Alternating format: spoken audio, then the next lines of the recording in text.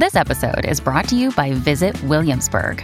In Williamsburg, Virginia, there's never too much of a good thing. Whether you're a foodie, a golfer, a history buff, a shopaholic, an outdoor enthusiast, or a thrill seeker, you'll find what you came for here and more.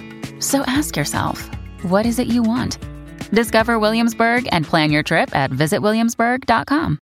Hello, everybody. This is Marshall Poe. I'm the editor of the New Books Network. NBN listeners like to read books and buy them. So we thought we'd tell you that right now, our friends at Princeton University Press are having a remarkable site-wide sale. You can get 50% off books, including ebooks and audiobooks, with the code 50, F-I-F-T-Y, at checkout until May 31. You can save some real money on Princeton University Press books. I encourage you to go there and check it out. Welcome to the New Books Network. This is Carrie Lynn Evans, welcoming you back to New Books in Secularism, a podcast channel on the New Books Network.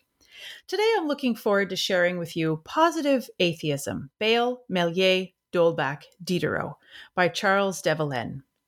De Villennes looks at the religious, social, and political thought of the first four thinkers of the French Enlightenment, Pierre Bayle, Jean Meillet, Paul-Henri Thierry d'Holbach, and Denis Diderot, to explicitly argue for atheism as a positive philosophy. He shows how atheism evolved considerably over the century that spans the works of these four authors, from the possibility of the virtuous atheist in the late 17th century to a deeply rooted materialist philosophy with radical social and political consequences by the eve of the French Revolution.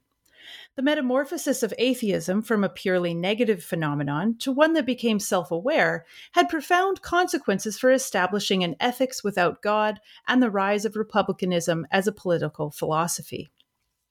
Charles de Villennes is a senior lecturer in political and social thought at University of Kent's School of Politics and International Relations. His research interests lie in the interdisciplinary area of the history of political thought, specifically with 18th century political thought in the field of religion and politics, and the rise of atheism in France at this time. He joins me today to talk about his new book. Hello, everybody, and welcome back to New Books in Secularism. Welcome, Charles. Thank you so much for joining us. Thank you so much for having me. So let's start with you. Tell us a bit about your background and how you came to work in your field. Right. So my name is Charles de Villennes. I'm a senior lecturer in political and social thought at the University of Kent in the UK. And I've moved to the UK in 2001. I'm originally from France, even though I guess I call myself French, but I grew up in Belgium. So I already have a bit of a split identity there. But I went to study in the UK. I did my undergraduate, master's and PhD degrees in the UK. And so that's my background. And I worked on some of the authors that we're going to discuss also during my PhD thesis. So two of them I wrote my PhD on, and that was kind of the beginning of my interest in those authors. Yeah, okay, because that's what I was going to ask you next, is how this particular book came about. Yeah, so it's half of it is coming from the thesis, roughly speaking, and the other half is research that I would have wanted to do during the thesis, but didn't have the time to do. I had a bit of an overly ambitious project when I first wrote my my sort of PhD proposal. I wanted to have a look at Meillet and D'Holbach that we're going to discuss, but also I wanted to have a look at Feuerbach and Nietzsche. So I wanted to go into kind of sort of German philosophy afterwards. And I quickly dropped that as I realized that it was going to be too much for the thesis. So I continued my PhD on Meillet and D'Holbach that we'll discuss.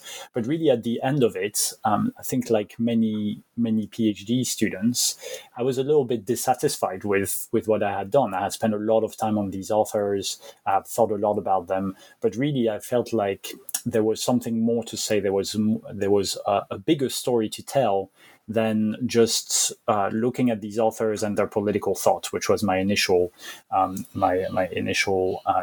point of interest, as I was in a politics department, political science. So I was really interested in their political philosophy, but it quickly quickly emerged that actually what was interesting about them wasn't so much what I started with, which is that they were self-avowed atheists. That's what I was working on, but really that they were part of a much larger movement, and a movement that established atheism as a philosophy in its own right.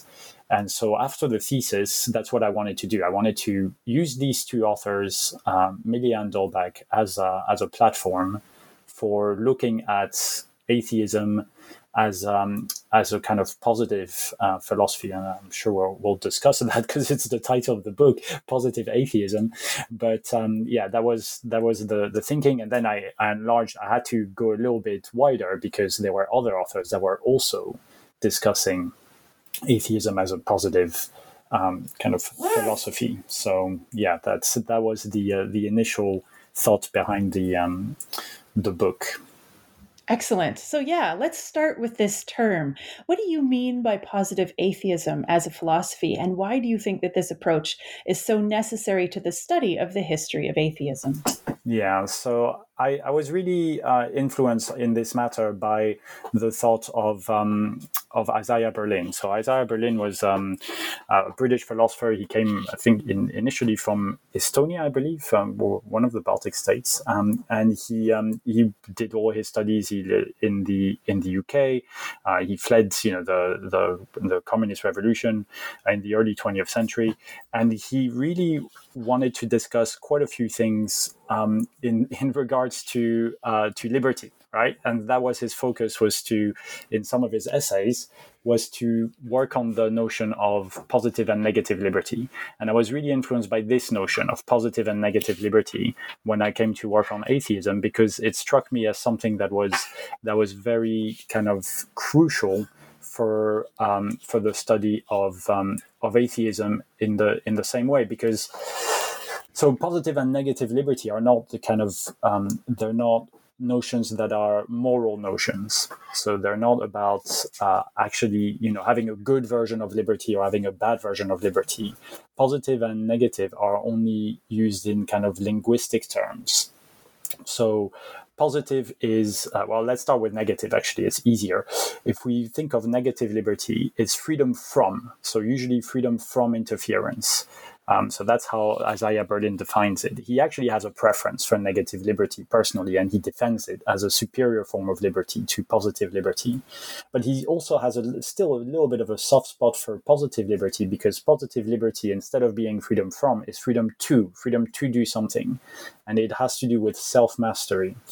And I think that's what inspired me, is that I wanted to look at atheism in the same sense, because I felt that there was also, just like with liberty, with atheism, there was a negative form of atheism, which I don't think is a bad one. I think it's one that exists and that is well documented, and that most historians of atheism were talking about. So atheism as being a sort of a negative concept in this sense, as something that reacts against theism, right? It's in the word itself. It has an A from the Greek, the privative A. So it was very interesting that it starts as a kind of negative concept, but I thought there was something more, right? That it was not just the negative concept, but it was also a positive one. That it was also about bringing about a new philosophy that is, sure, without gods, but that has other things instead of gods. That has, the role of matter, the role of nature. In some sense, we'll talk about it a little bit later, I'm sure, but something like a utilitarian ethics or things like that were very, very important for these early kind of atheists, or we'll see some of them are not actually atheists, but some of these authors from the 18th century, roughly speaking. So that was the notion of positive atheism for me, is that it was not just atheism as being the lack of theism, but also atheism as being a novel way of doing philosophy based on some positive notions. Okay, so maybe next you could then explain why you felt the 4 authors you ended up choosing for your book were the right ones for demonstrating your take on this notion of positive atheism. Yeah, so they basically all fit one very basic criterion, that I selected for the book, which is that they have to have a positive notion of atheism. So they have to describe atheism not only as the negation of God or as a fight against religion, but they also have to have sort of a positive notion of what atheism is and can be.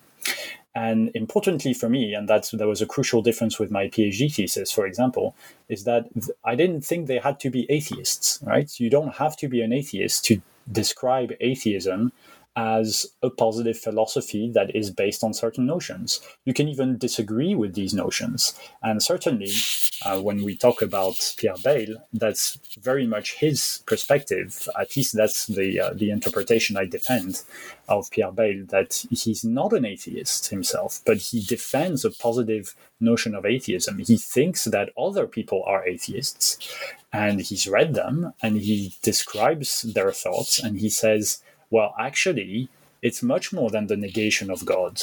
It's much more than the rejection of religion. There's actually a positive philosophy behind these people. And then he says why he disagrees with them, right? So that's an important part of positive atheism. So they have to be positive atheists for me to write about them in this book, in this particular book. So that was the chief criterion behind them.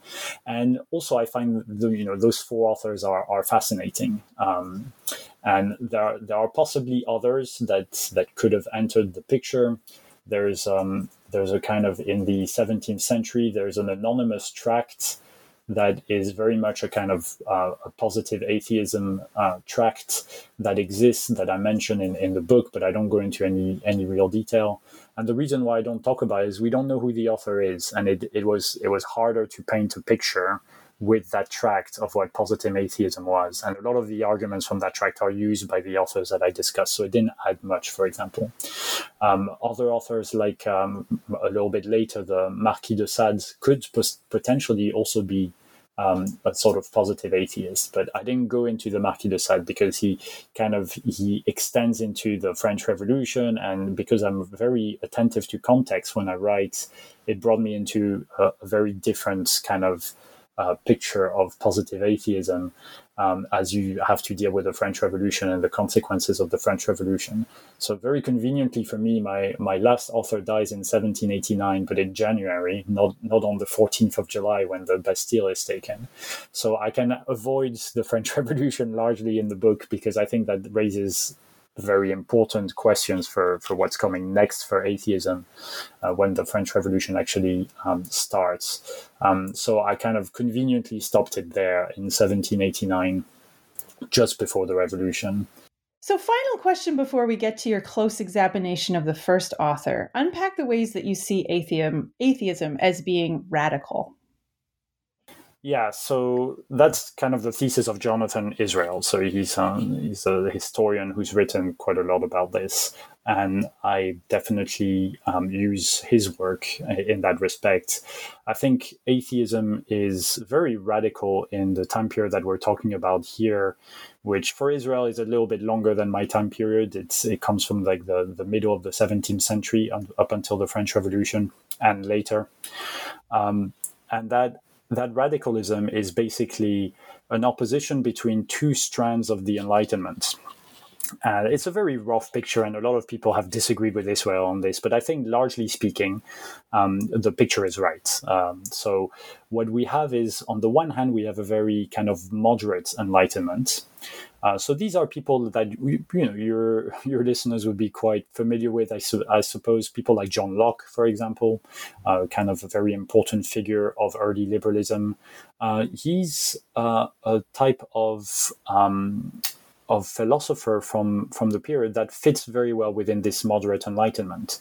So he writes on toleration, but he excludes atheists from toleration. So conveniently, toleration for him resembles a kind of toleration of Protestants, right? He excludes Catholics as well from the idea of toleration. He writes about political rights, but he doesn't dislike the monarchy. So it's quite convenient. We can have political rights within a kind of parliamentary monarchy like that of Britain in his day. So these are the moderates. And on the other hand, you have the radicals. And the radicals for Israel are the people that come after Spinoza. And what Spinoza is doing is going much further than the moderates. So he's against monarchy altogether. He says that, freedom is very important. Toleration should be for everyone, not just for, like-minded Protestants, but also include atheists and Jews and all those people, the Catholics even, into the act of toleration. So these things are, much more radical in Jonathan Israel's view. When it comes to those thinkers. And Israel includes a lot of the thinkers that I'm talking about as the radicals as well. So Pierre Bayle, Jean Meslier, Dolbach, and Diderot are all kind of radical thinkers according to his classification. And so I follow this largely speaking. So these radical thinkers are much more egalitarian as well. So they're in favor of equal rights, as opposed to a kind of defense of the established orders of the time, right? In the 18th century, we don't really have an equal society. Not everyone is considered to be equal. The nobility and the clergy have more weight than the rest of the people. So that's something that's accepted by the moderates, and that's challenged by the radicals. And in many ways, the radicals have won. I mean, a lot of the ideals that the radicals defend are accepted by almost everyone today. And it doesn't matter now if you're on the right or on the left of the political spectrum, you kind of accept that, everyone has the right to vote, for example. And that's a radical idea in the mid 17th century up until the late 18th century. So that's the rough picture of the radicals, if you want. Okay. So your first author is Pierre Bayle, whom you write had a complex life. So why is that? Yeah, he had a complex life because so he's the earliest of the authors that I discuss. He was born in 1647 and died in 1706. So really, he dies right at the beginning of the 18th century. And he's born into a Huguenot family. So the Huguenots are Calvinists. They're Protestants who live in France. And they're expelled from France during his lifetime. So when Louis XIV revokes the kind of act of toleration, the Edict of Nantes. And so that's already one thing for him, is that he's very much in a minority religion within his own country, and he's forced to flee and to emigrate to the Netherlands, where he spends the rest of his days. But there are also other aspects that make him really quite fascinating. When he's a student, he converts to Catholicism for a very brief period, and then he converts back to Calvinism when he realizes that, actually, Catholicism isn't exactly what I thought it was. And it shows a kind of very strong intellectual honesty in the thinker, in that he was ready to be challenged. When he saw something that convinced him that it was better than his previous view, he could change his mind. Now, unfortunately for him, this was not allowed at the time, especially converting back to Protestantism. So he was allowed to convert to Catholicism, but not back to Protestantism. And so he becomes a fugitive in his own country, even before he's expelled along with other Huguenots. And he's very much a complex figure, because he's writing about religion, but he clearly has very unorthodox views himself. So there's a huge debate, even to this day, in people that know him, that read him, that write about him, historians and other academics. They disagree on exactly what he thinks about religion. His thought is very complex. His critical and historical dictionary, which is his biggest piece of work, is absolutely enormous. I think I compare it to the King James Bible, and it's like 3 times the length of the King James Bible. Right? So it's huge. It's a monumental piece of work, and that's not his only work. So he wrote tremendously. There's a lot of ways to interpret his thought, and to this day, people disagree on whether he's an atheist or whether he's a kind of very unorthodox Calvinist. And so I tend to err on the side of caution when it comes to that, and I side with those who say that actually he's more of an unorthodox Calvinist. For the very basic reason that he never says that he's an atheist. He never says he doesn't believe in God. So even though a lot of his arguments resemble arguments of atheists, and he speaks relatively fondly of atheism in a positive manner. So he thinks it's its own philosophy. He thinks it's a naturalist philosophy, but he attributes that to Spinoza. So he doesn't say that's my own, and he actually disagrees with Spinoza. So he gives us arguments against the type of naturalism for Spinoza. And his own version is, at least for those who agree with this interpretation, his own version of religious thought is a fideist version. So he believes that these things are very complicated when it comes to the existence of God and then the importance of naturalism. And so the best that we can do is have faith. And for him, the ultimate refuge is faith.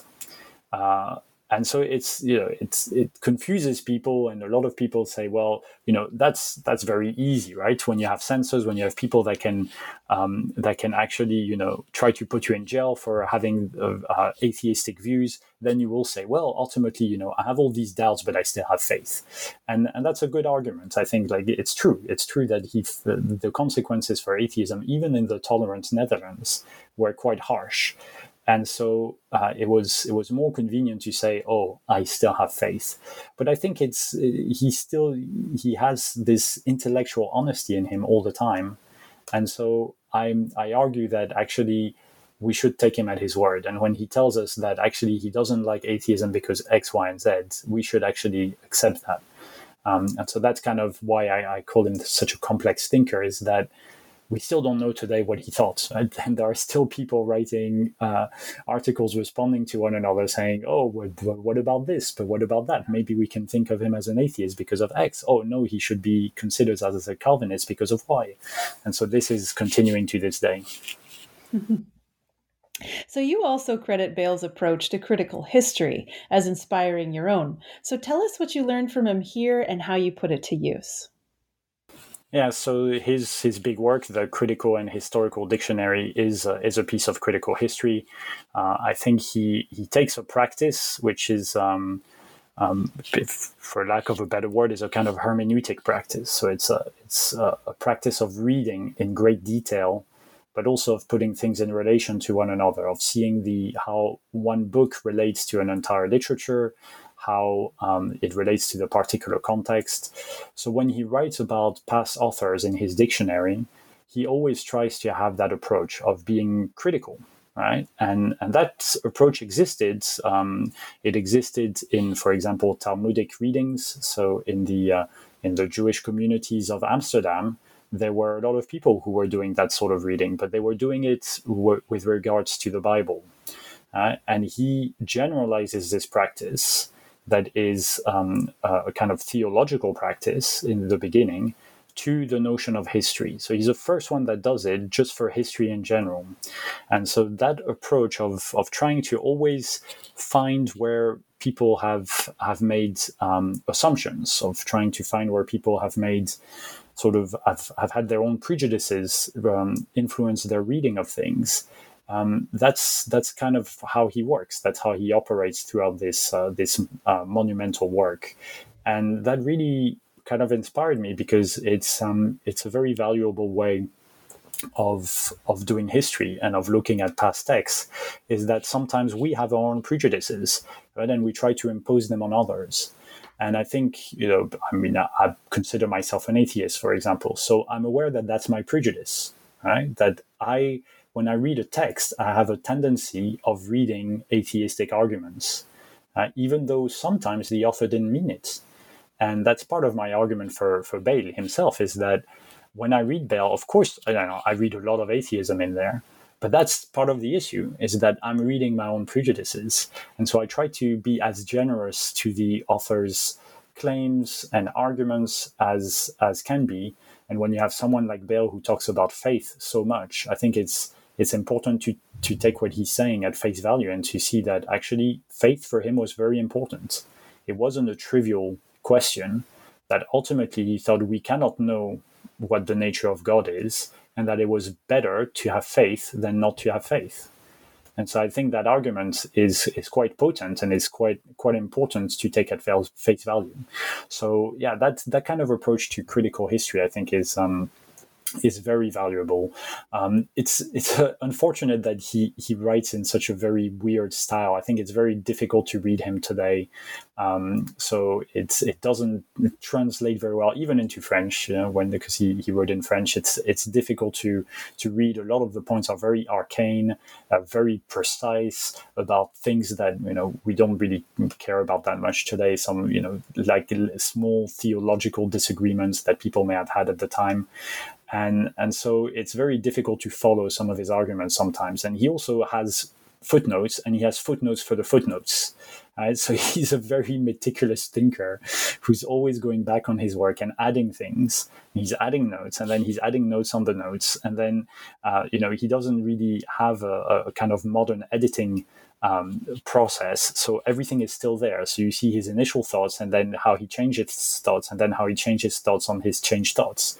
And that just makes him a very complex and very deep thinker. And it really challenges you when you read him to try to interpret him in a way that's as close as possible to what he tried to convey.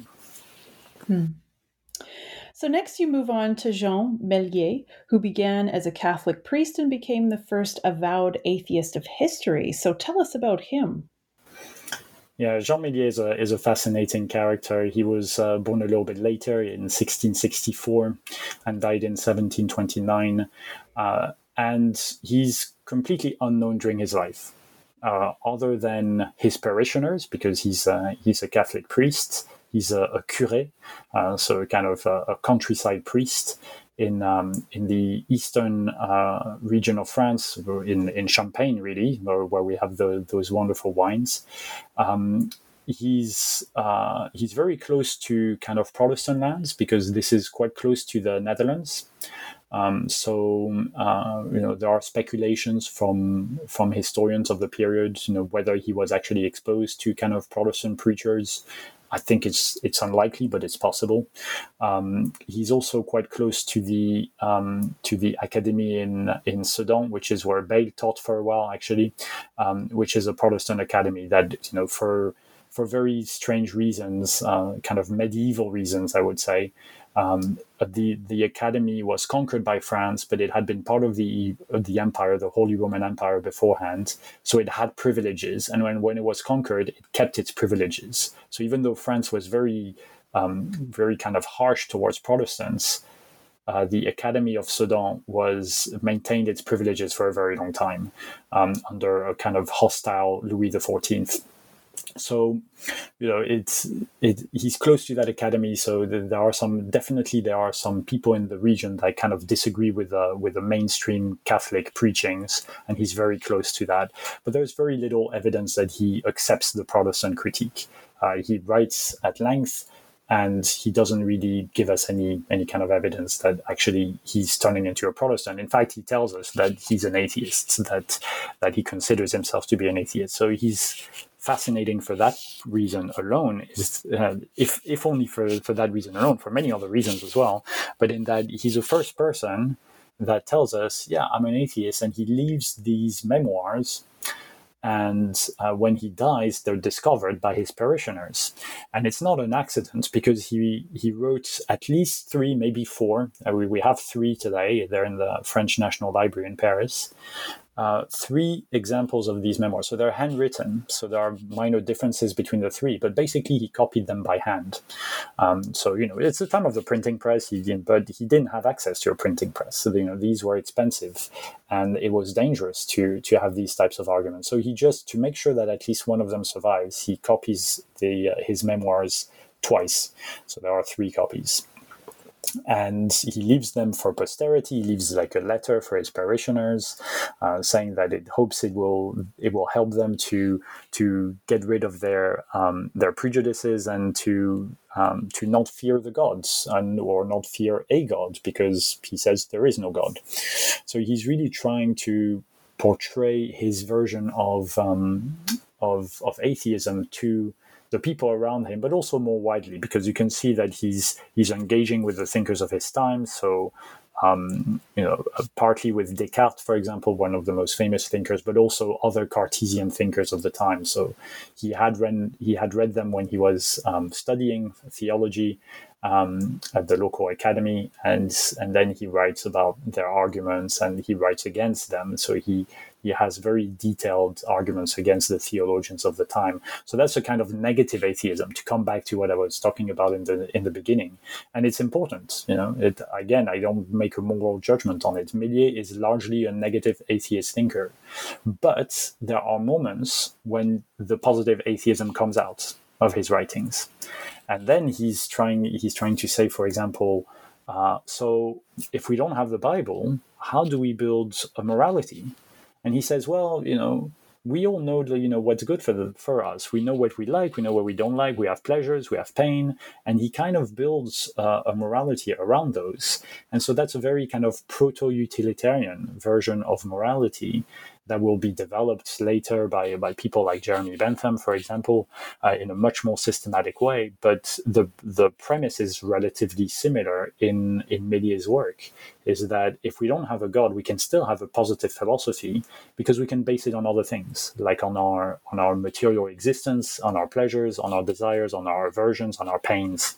And so he tries to do that. And that is very valuable. He also has a very kind of important political critique. And so he's very radical. I think out of all the thinkers, he's definitely the most radical one. He has this famous saying where he says that he wishes for the last king to be hanged with the entrails of the last priest. And then he says, well, I don't quite agree with that, but someone said it, and they weren't completely wrong. And so it's a kind of very revolutionary vision. So we have a kind of a vision coming from the countryside of France, from the periphery. It's not one important thinker in Paris. It's a very marginal thinker in the Champagne region, but that is actually the most radical of them all. And that's fascinating. And maybe we can talk about it a little bit towards the end. But I'm still very interested in these kinds of peripheral thinkers. And I wrote a book on the Yellow Vest movement in France that happened a few years ago. And I think there's also an element of that, is that often a lot of the radicalism can come from the periphery. And so that was very true of Méliès. Yeah, in fact, you have argued that we should understand Méliès as a radical Republican thinker. And of course, that's Republican with a small r, in part due to his really strong stance on the separation of church and state, which your example illustrates there, to the idea of hanging somebody, hanging both the members of the church and the members of the state separately, I guess. And he was also an early proponent of animal rights. So these are a lot of really unusual, it seems to me, unusual ideas for this time period. So tell us a little bit more about those. Yeah, absolutely. The animal rights point is still fascinates me. I still don't know whether he was one of the first, or I'm sure there are other people who write about animals and what they feel, and because he's a kind of proto-utilitarian thinker, and because he talks about pleasure and pain as a basis for morality, then obviously animals count, because animals feel pleasure and pain. So we can include them in a version of morality. He almost embraces vegetarianism. Not quite. He says he doesn't quite, follow those who don't eat meat, but that he felt repulsion at killing a chicken. So he tried to avoid eating meat, but he didn't completely avoid meat. So, that kind of resonates with us today, because these are things that are much more common now than in the 18th century.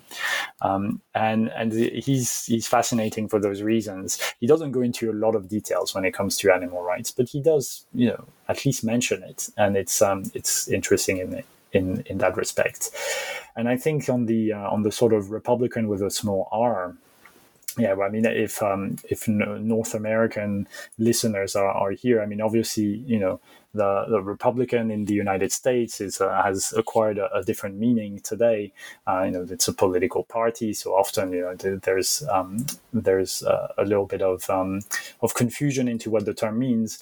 But we've just had the death of Queen Elizabeth II here in the UK, and republicanism is very small in this country, but it's still here. And in Canada, the new King Charles III, is the head of the state, right? So we have still monarchies in the world. We have a monarchy where I live. And we have still Republicans within those monarchies with the small r, a little bit like Méliès. So people who argue that the monarchy, the very existence of the monarchy, is detrimental to human flourishing. So you have plenty of political theorists that have written on this idea of republicanism. Philippe Petit, for example, is an excellent thinker on this. And they argue that it's because it brings about a notion of liberty that is very different under a monarchy, because you're always inferior to someone who's considered to be just superior by nature to you, and that very existence of someone who's superior to you is a problem for liberty, because it makes you a little bit more subservient towards others. And so that is kind of the argument that you can find in people like Méliès, and to an extent in others like D'Holbach and Diderot. Definitely not in Bayle. Bayle is much more calm in terms of his opposition to the monarchy, but there are anti-monarchical arguments also in D'Holbach and Diderot. But Méliès is the most radical. He's the one that says, let's kill the king, right? And that's a very radical statement. So yeah, he's a Republican with a small r, and very much ahead of his time, because the Republicans will have their way in France, but we're talking, another good, 70 years after his death. So he's several generations ahead, even in the French context. Okay.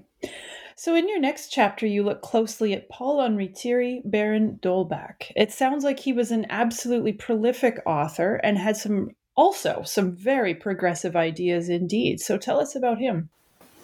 Yeah, D'Holbach is not a very well-known figure, but he was known in the 18th century, but also published a lot of his works anonymously. So he was probably the most daring and very prolific of these authors, in that he wrote a lot of books that were published in the clandestine book markets.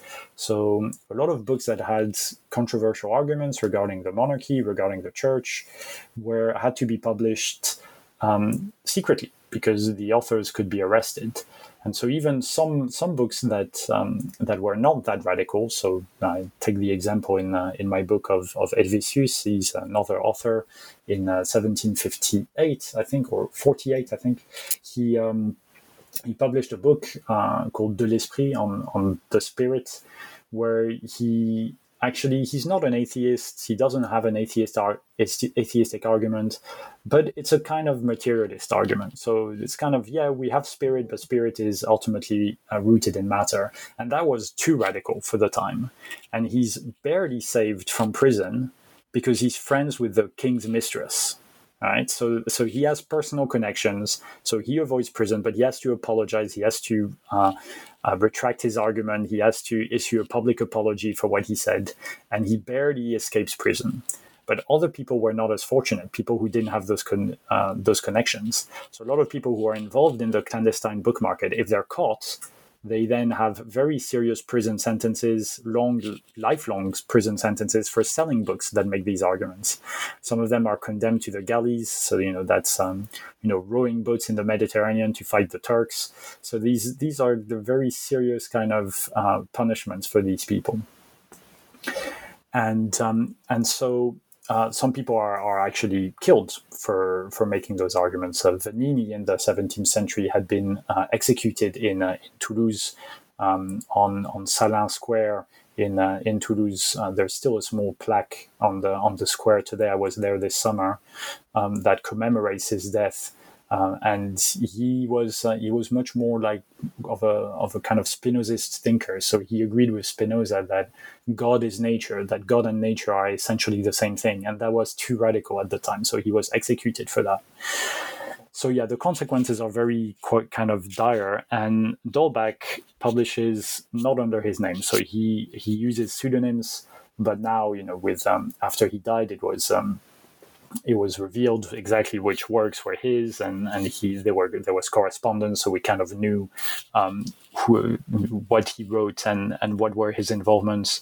And from the 1750s to the late 1770s, so for a period of about 25 years, he just writes books after book after book. And he begins with translations of English thinkers, primarily, who are deists, so it's a bit more acceptable. Deists kind of believe that God created the universe, but then left it alone. And that was a bit more acceptable. It was still a little bit heretical in France, but it was a bit more acceptable than outright atheism. So he begins by translating them. But even when he translates them, I was talking about authors' prejudices, he actually inserts atheistic arguments. So he translates, but he translates it badly. And he adds atheistic arguments to these English deists. So he turns them a little bit more into atheists than actually what they were. So that's interesting in itself, right? And he writes articles for the encyclopedia. We'll talk a bit more about it with Diderot. He writes about 400 articles, D'Holbach, for his friend Diderot for the encyclopedia. So he's also a naturalist thinker. He was trained in geology at the University of Leiden in the Netherlands. So he's a kind of scientist by 18th century standards. Obviously it meant something quite different in those days, but for all intents and purposes, he reads all the kind of scientific publications that are published in German. He's originally from the Palatinate region of Western Germany, very close to France. And he reads them in English, he reads them in Swedish, and he translates them for the encyclopedia. So a very kind of erudite person that is just, you can imagine that he spends his life producing these works. So he has a personal fortune, he inherits money from his uncle and an aristocratic title. So he's not born into the aristocracy, but he becomes an aristocrat. And he uses that wealth for knowledge. And that's his life work, basically. That's what he does. His entire life is writes books and invites people over to his house in Paris and to his house just outside Paris in the countryside. And they have philosophical discussions for hours and hours and hours. And then they write books together, and then they edit each other's works, and then they comment on each other's works.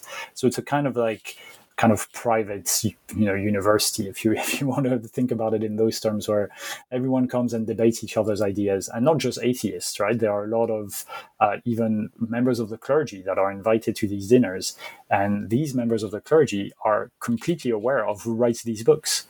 So he was publishing under pseudonyms, but a lot of people around him knew that he was the author of these kinds of radical atheistic arguments. And so just to conclude on that, they culminate in this kind of system of nature that he publishes in 1770. And that becomes, for all intents and purposes, what people call the Bible of atheism.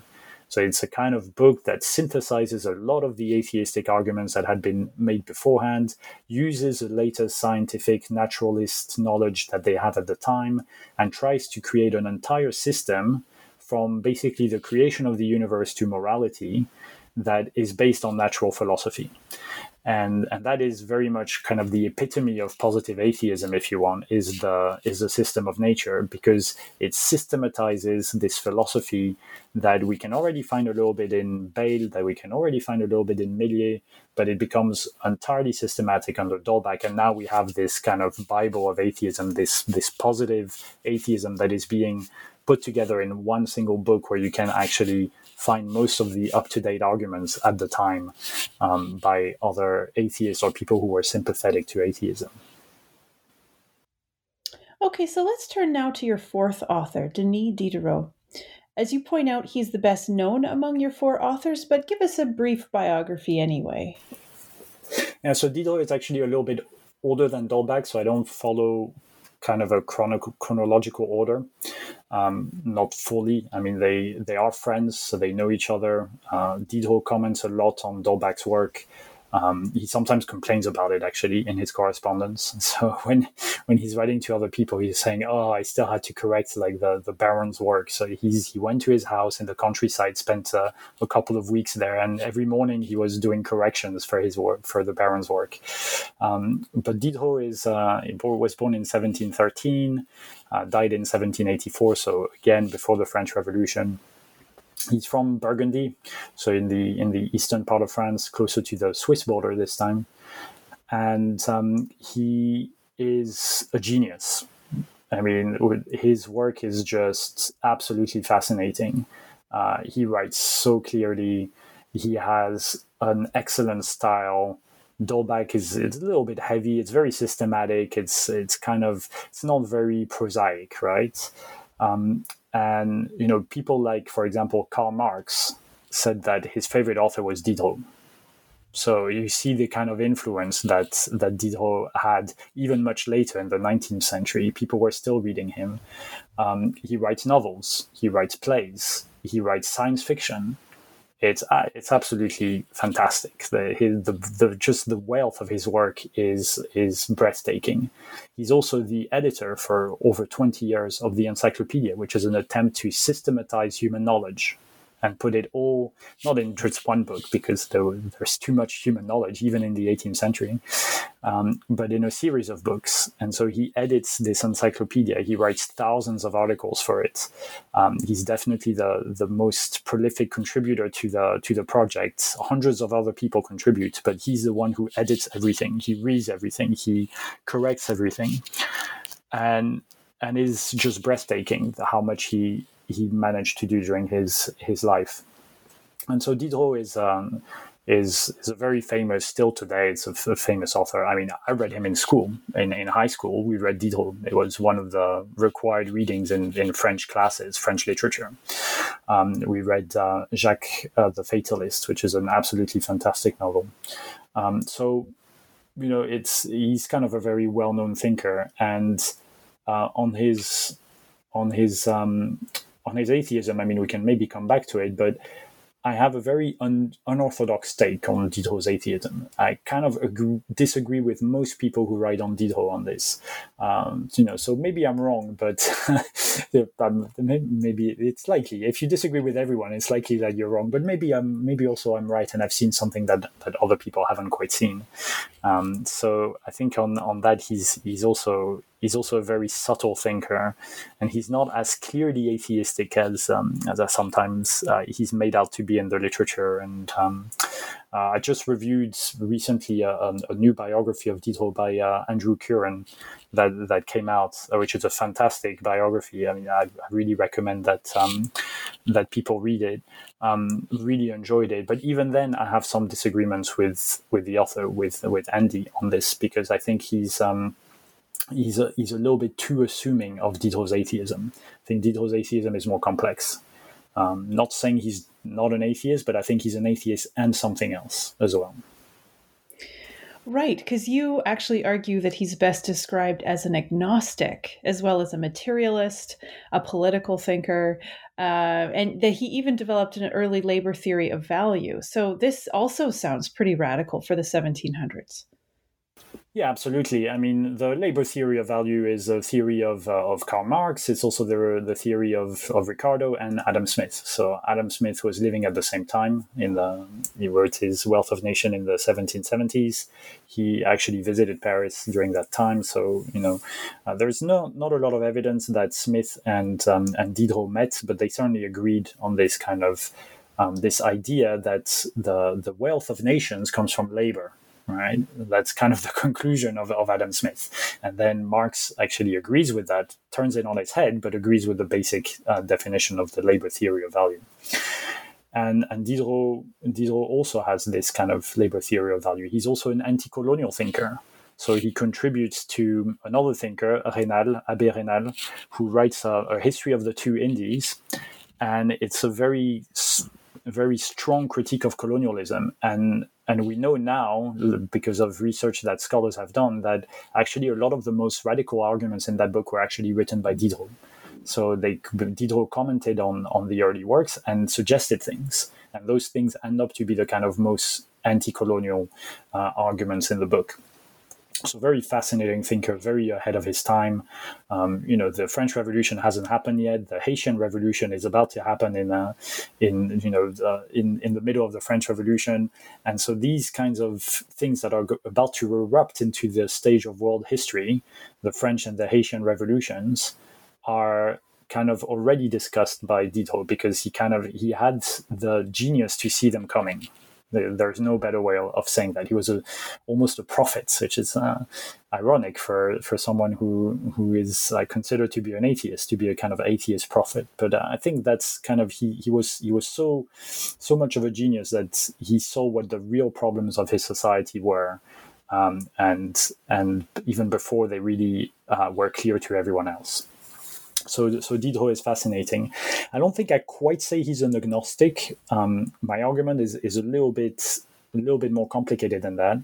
I accept that I think Diderot considered himself to be an atheist at some point, probably around 1749, because he writes a book at that time, a letter on the blind, where he has very atheistic arguments. And even though he writes in letters that he's not quite an atheist, so he writes to Voltaire and he says, "Oh, I'm not quite an atheist," in that year, 1749. I think he was quite convinced by the arguments. He's just trying to be nice to Voltaire because he knows that Voltaire isn't the biggest fan of atheism. So I think at that time he kind of embraces atheism, but then he becomes a little bit dissatisfied with it. And I think partly, it's difficult to tell with exact certitude, but I think partly it was when he was helping his friend D'Holbach with the System of Nature, reviewing it and giving him comments. I think he felt it was missing something. I think he felt that there were still elements that weren't really quite right in this whole systematic vision that his friend had proposed. He largely agrees with it, but it was a bit too dry. He wanted something a little bit more complex. He wanted something a little bit more, I want to say, dialectical. So if we had theism and then we have atheism, then we need to overcome those two, right? They need to become something else together. And this is where I argue that he's a kind of, I want to coin this term, it's a very ugly term, but it kind of encapsulates what I want to say, which is that he's a meta-theist. So that he's beyond theism, but also beyond atheism, that he was a theist, he believed in God early on in his life, then he became disillusioned with that, became an atheist, and then he became disillusioned with that. And one of the things that he writes about that I use to defend my thesis is his conception of a kind of Helozoist hypothesis. So the Helozoist it comes from ancient Greek, so it was already written about a long time ago. But it's the idea that maybe the universe is a kind of big animal. So just like we have bacteria in our body, we human beings might just be bacteria living in the big universe, and that the universe itself might be living. And Diderot says, so it's a very naturalist kind of vision because it's still about life. It's about the universe being alive. But it's also a kind of fascinating tale because it shows that he's not completely against a kind of vision of a type of deity, but it's a very unorthodox deity, right? If the universe is kind of a god, like kind of an animal, it's alive, but it will also die. So it's a kind of god that can die. It's a kind of animal that is the entire universe. And he doesn't quite say that he agrees with this version, but he says, I can't quite find a way to refute it. I can't quite find a good argument against that hypothesis.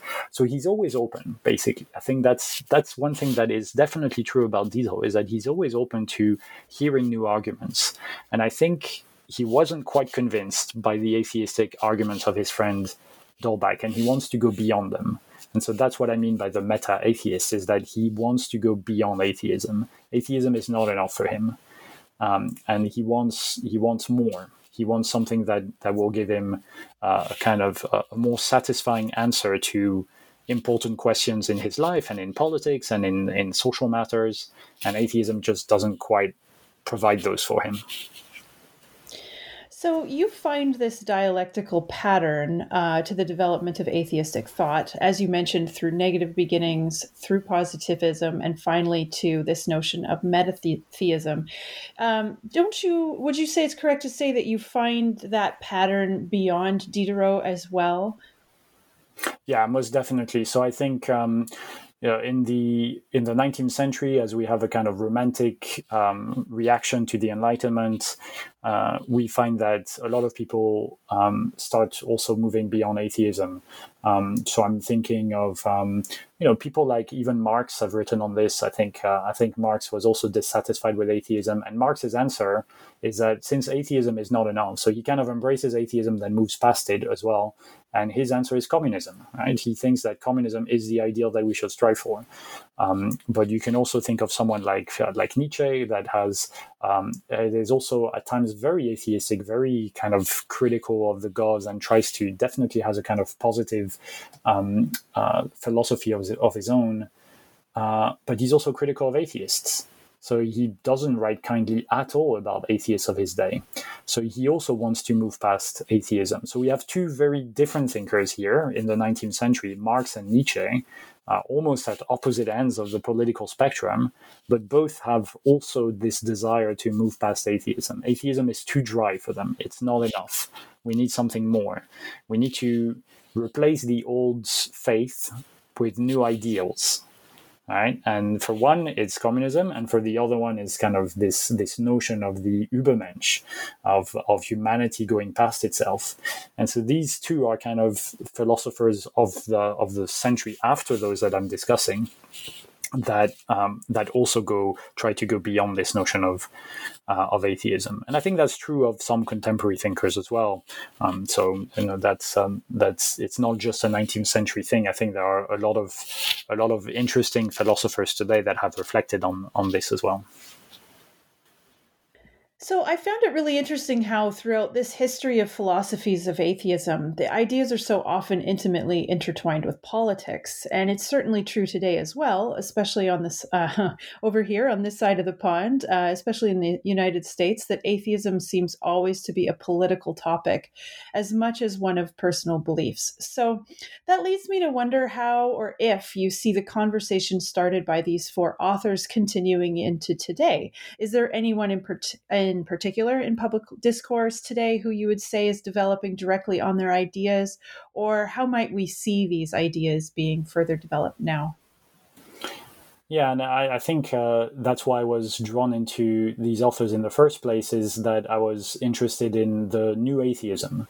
So if you can remember back to the early 2000s, around 2004, I think, there were a group of atheist thinkers that started writing books about atheism. And then there were a lot of books written to respond to those books.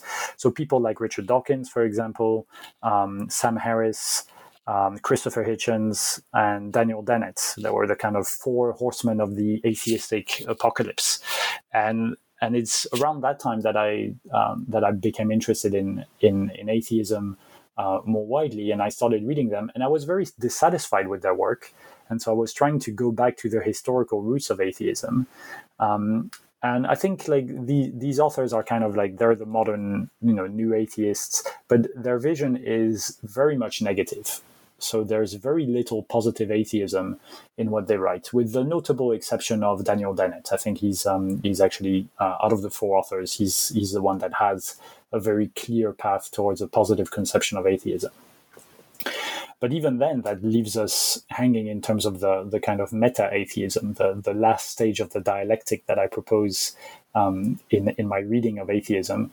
But there are definitely authors that fit into that. So Richard Rorty is one of those who was writing before the early 2000s, actually. Clearly an atheist himself, but also clearly interested in notions of having a kind of dialogue with religious people and trying to find areas where they can agree.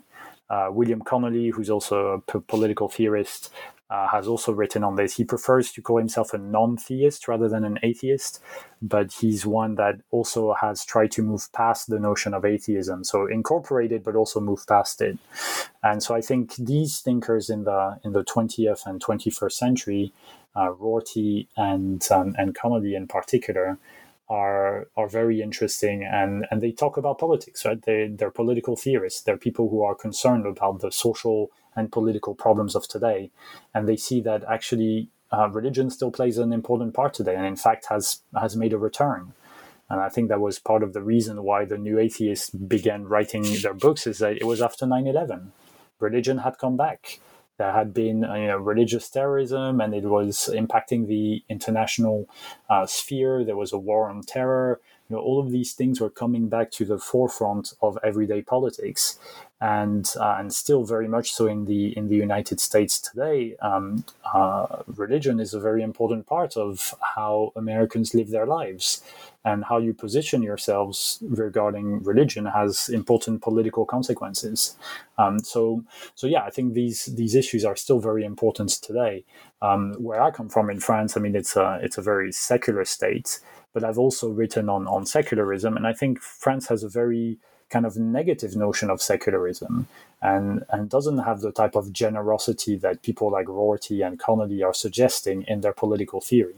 So I think we can also think about how to be a little bit more generous towards the views of others, especially when they disagree with us, right? Especially when you're an atheist, but you're confronted with the views of religious people, not just to dismiss them outright, but to try to understand what are the deep connections that you can have with those people.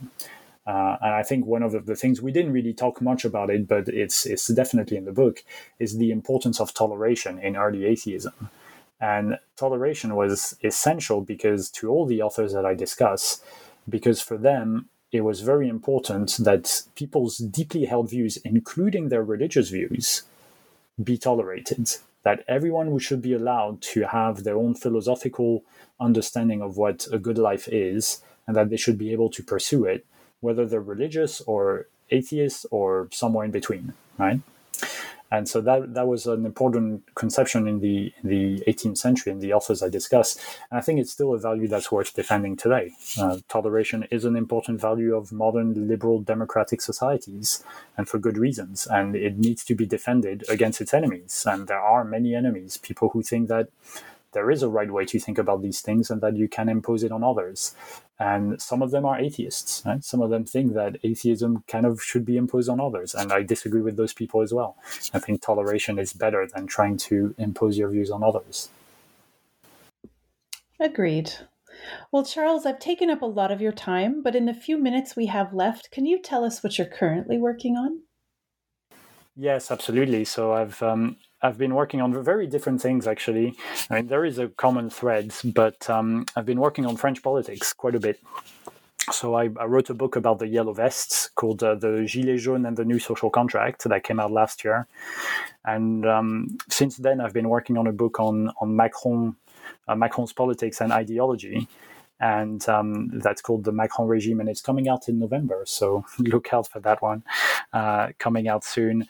And there is a common thread because I think that's part of, I'm still doing critical history. I'm still trying to do a kind of critical history of the present and of events as they're unfolding.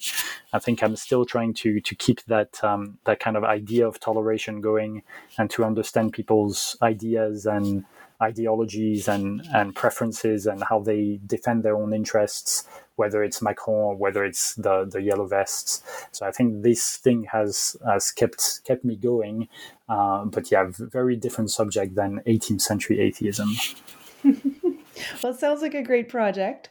And I want to thank you again for being on the show today. I really enjoyed your book. I absolutely love the history of intellectual thinking and so forth. So I was really glad to have the chance to chat with you in person about it. Oh, thank you so much for having me. It was a pleasure to discuss these ideas with you. All right. Well, maybe we will talk to you again. Thank you so much. I hope so. Bye. I want to thank you for listening to New Books in Secularism, a podcast channel on the New Books Network. Once again, I'm Carrie Lynn Evans, and I've been speaking with Dr. Charles de Villennes about his new book, Positive Atheism, Bayle, Mellier, D'Holbach, Diderot, published by Edinburgh University Press. If you enjoyed this podcast, please write us a positive review in your podcast player, post about us on social media, or tell a friend. I'm also interested in hearing from you about your thoughts on this podcast and the material we cover. You can find me on Twitter at Carrie Linland. That's at CarrieLynnLand. Do you have a book you'd like covered on one of our shows? Contact us through our website, newbooksnetwork.com. Also, be sure to like New Books Network page on Facebook and follow us on Twitter, where you'll see every time we post a new interview. In the meantime, I'll wish you à la prochaine from Quebec until my next conversation about new books.